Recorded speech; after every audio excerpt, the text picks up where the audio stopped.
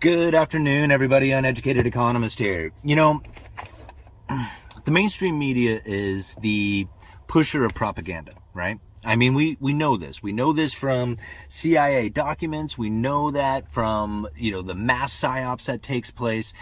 The whole point of mainstream media is to push particular narratives. They do not give out proper information. They do not educate the public by any means.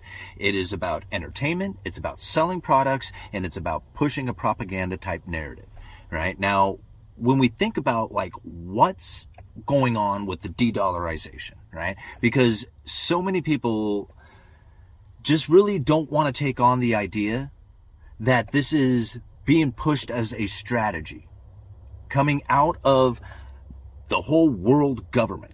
Right? If there was a new world order taking over, this is the strategy that they would push. Think about getting out of the dollar. How many people who truly do not understand economics at all will listen to de-dollarization and think, oh my gosh, I gotta get out of the dollar now? Where would you go? Where are you gonna go besides gold or Bitcoin or real estate? Where are you gonna end up? You're gonna end up in the stock market, or you'll end up in some other foreign currency.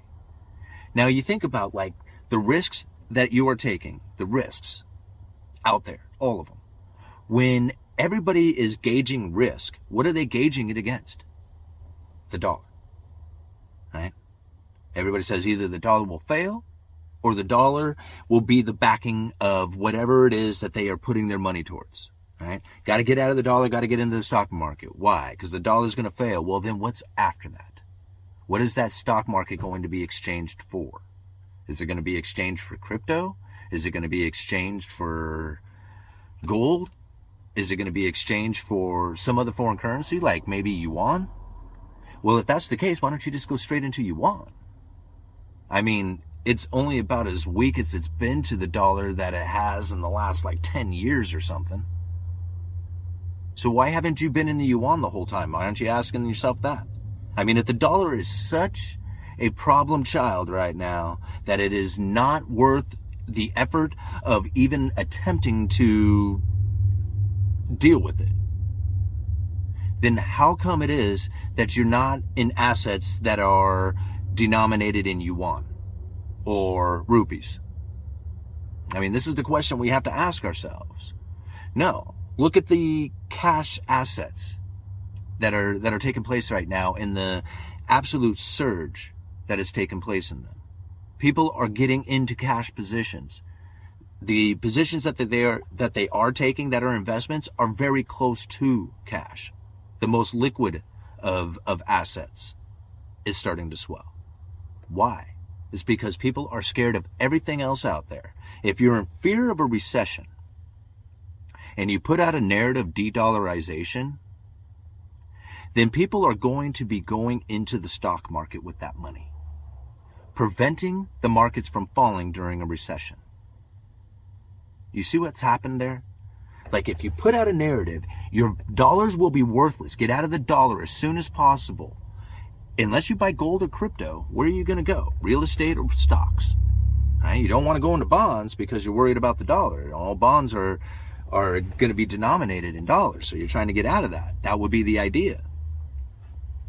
So is it any wonder why we're starting to see the market being supported during this time in which that everybody would have anticipated there would have been a huge crash after the rising of interest rates coming from the Federal Reserve? You see where I'm getting at here? The Fed raised rates and the market went up. It didn't crash. Both the housing market, stock market, the only thing that went down was the bonds. And that has brought in investment into savings.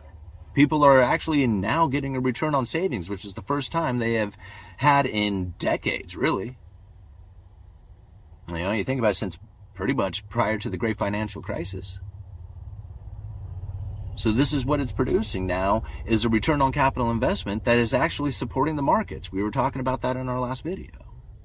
I mean, whether that's going to be sustainable, who knows? Or whether or not it grows. Again, we have to see, because many people thought that the markets were going to crash once the Fed raised rates. And people who were, still anticipating this sort of event, it might happen. I'm not holding my breath.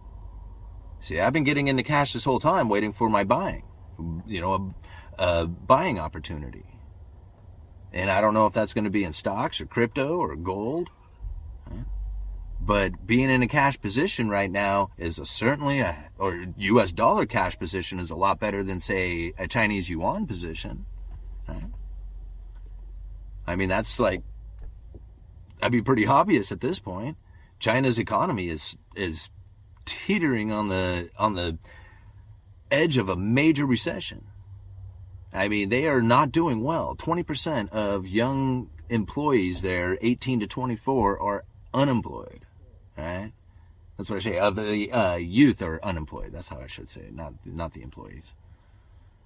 And this is what's crazy about what's going on right now, is that most people, when they look out there and they hear this narrative, they hear about de-dollarization, they see this article about how India is trying to push more trade in rupees. But then you go and you look at Russia, who's sitting on a bunch of rupees, don't know what to do with them. Nobody else wants rupees. Right? So maybe if India can get somebody else to actually use rupees, maybe Russia might have somebody else to trade with. It didn't work out too well for them. This whole de-dollarization narrative, it's not working out for any of the BRICS nations. It's not working out for any of the people who are participating with it, but it seems to be working out just fine for the United States. All right? I mean, the United States isn't, sitting in the same position as China is. Uh-oh. I love it when that thing comes back. Makes the noise. So this is really where, like, I look at the idea that getting out of the dollar, or that there's going to be this somehow change and shifting into a different world use of currency. I don't see the dollar being anywhere but hoarded, being tried to, it's having issues with liquidity in nations like Argentina.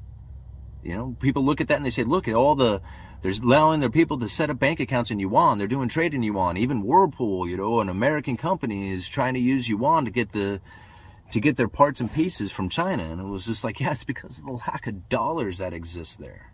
It's not because they want to use yuan. Right?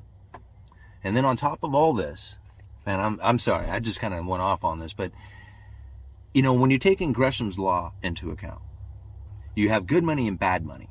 Okay? The bad money in the economy will push out the good. Everybody will start hoarding on to the good money and try and spend the bad money out there. But the economy will be left with nothing but bad money, and everybody is hoarding on to the good money. Think about that. Cash is being hoarded, and the yuan is being pushed. Good money versus bad money. What's really going on here? All right. Uneducated economist, you let me know.